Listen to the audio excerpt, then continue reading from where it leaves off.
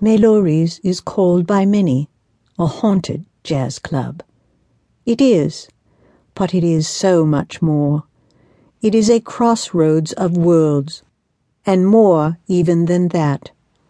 At the moment, the haunted jazz club held 51 survivors of Hurricane Katrina. It was all it could hold safely. Not that the club was small by any stretch of the imagination. Some said it continued on indefinitely, finally leading to the edges of purgatory, right into hell itself. Up front was deadly enough for the 51 survivors. Any more people would have to set up cots further in the back.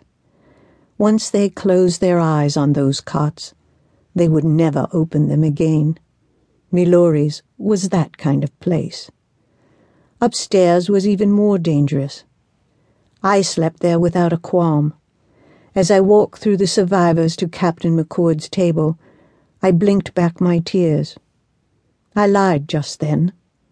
I had many qualms, for I slept, or tried to, in Victor's bedroom. His pillow smelled of him. I did not lay my head down on it often, so as to keep his scent fresh on it.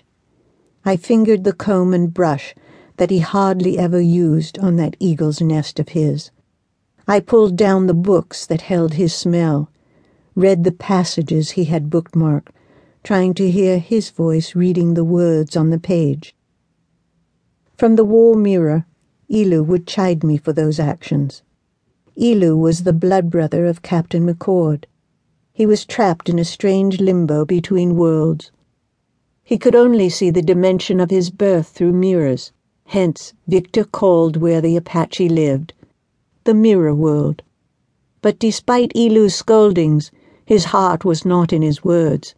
He was grieving Victor's death as well. But his stoic Apache nature would not let me see him grieve openly. So I grieved for the two of us. It was 2 weeks since Captain McCord had snatched me from 1834 New Orleans, along with that traitor Becca and her sister Trish. Trish surprised me. She shot Becca in the shoulder with a crossbow for having clubbed me from behind when Victor needed me that last time. I hated Captain McCord for robbing me of the chance to find some way to transport myself to Victor's side.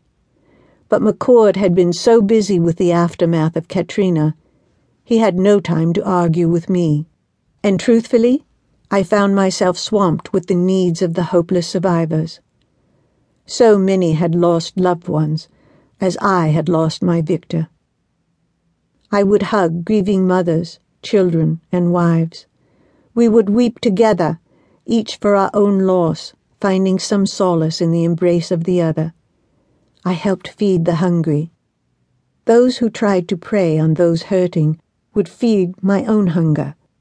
I seldom went long without the taste of human flesh. Addicts, unable to obtain their illicit drugs, roamed the night streets like rabid wolves.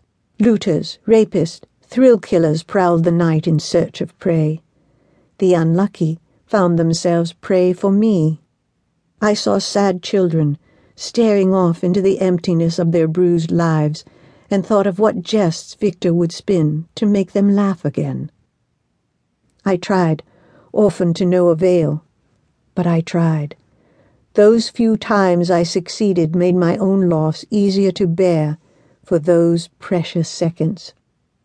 Now, after 2 weeks, McCord had called for me to sit with him at his table. Over those 2 turbulent weeks, I had found the heart to forgive him. I just did not have the heart to go on.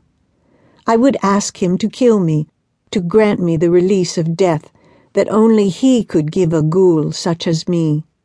An elderly woman of color snatched my arm as I passed her wheelchair. Her little dog Tufts growled low at me. Intelligent, brave canine. I smiled at him for trying to defend his mistress from the monster that I truly was. "Hush, Tufts. Miss Alice ain't going to hurt your Maudie. She only eats those sons of bitches that hurt others." Maudie winked up at me.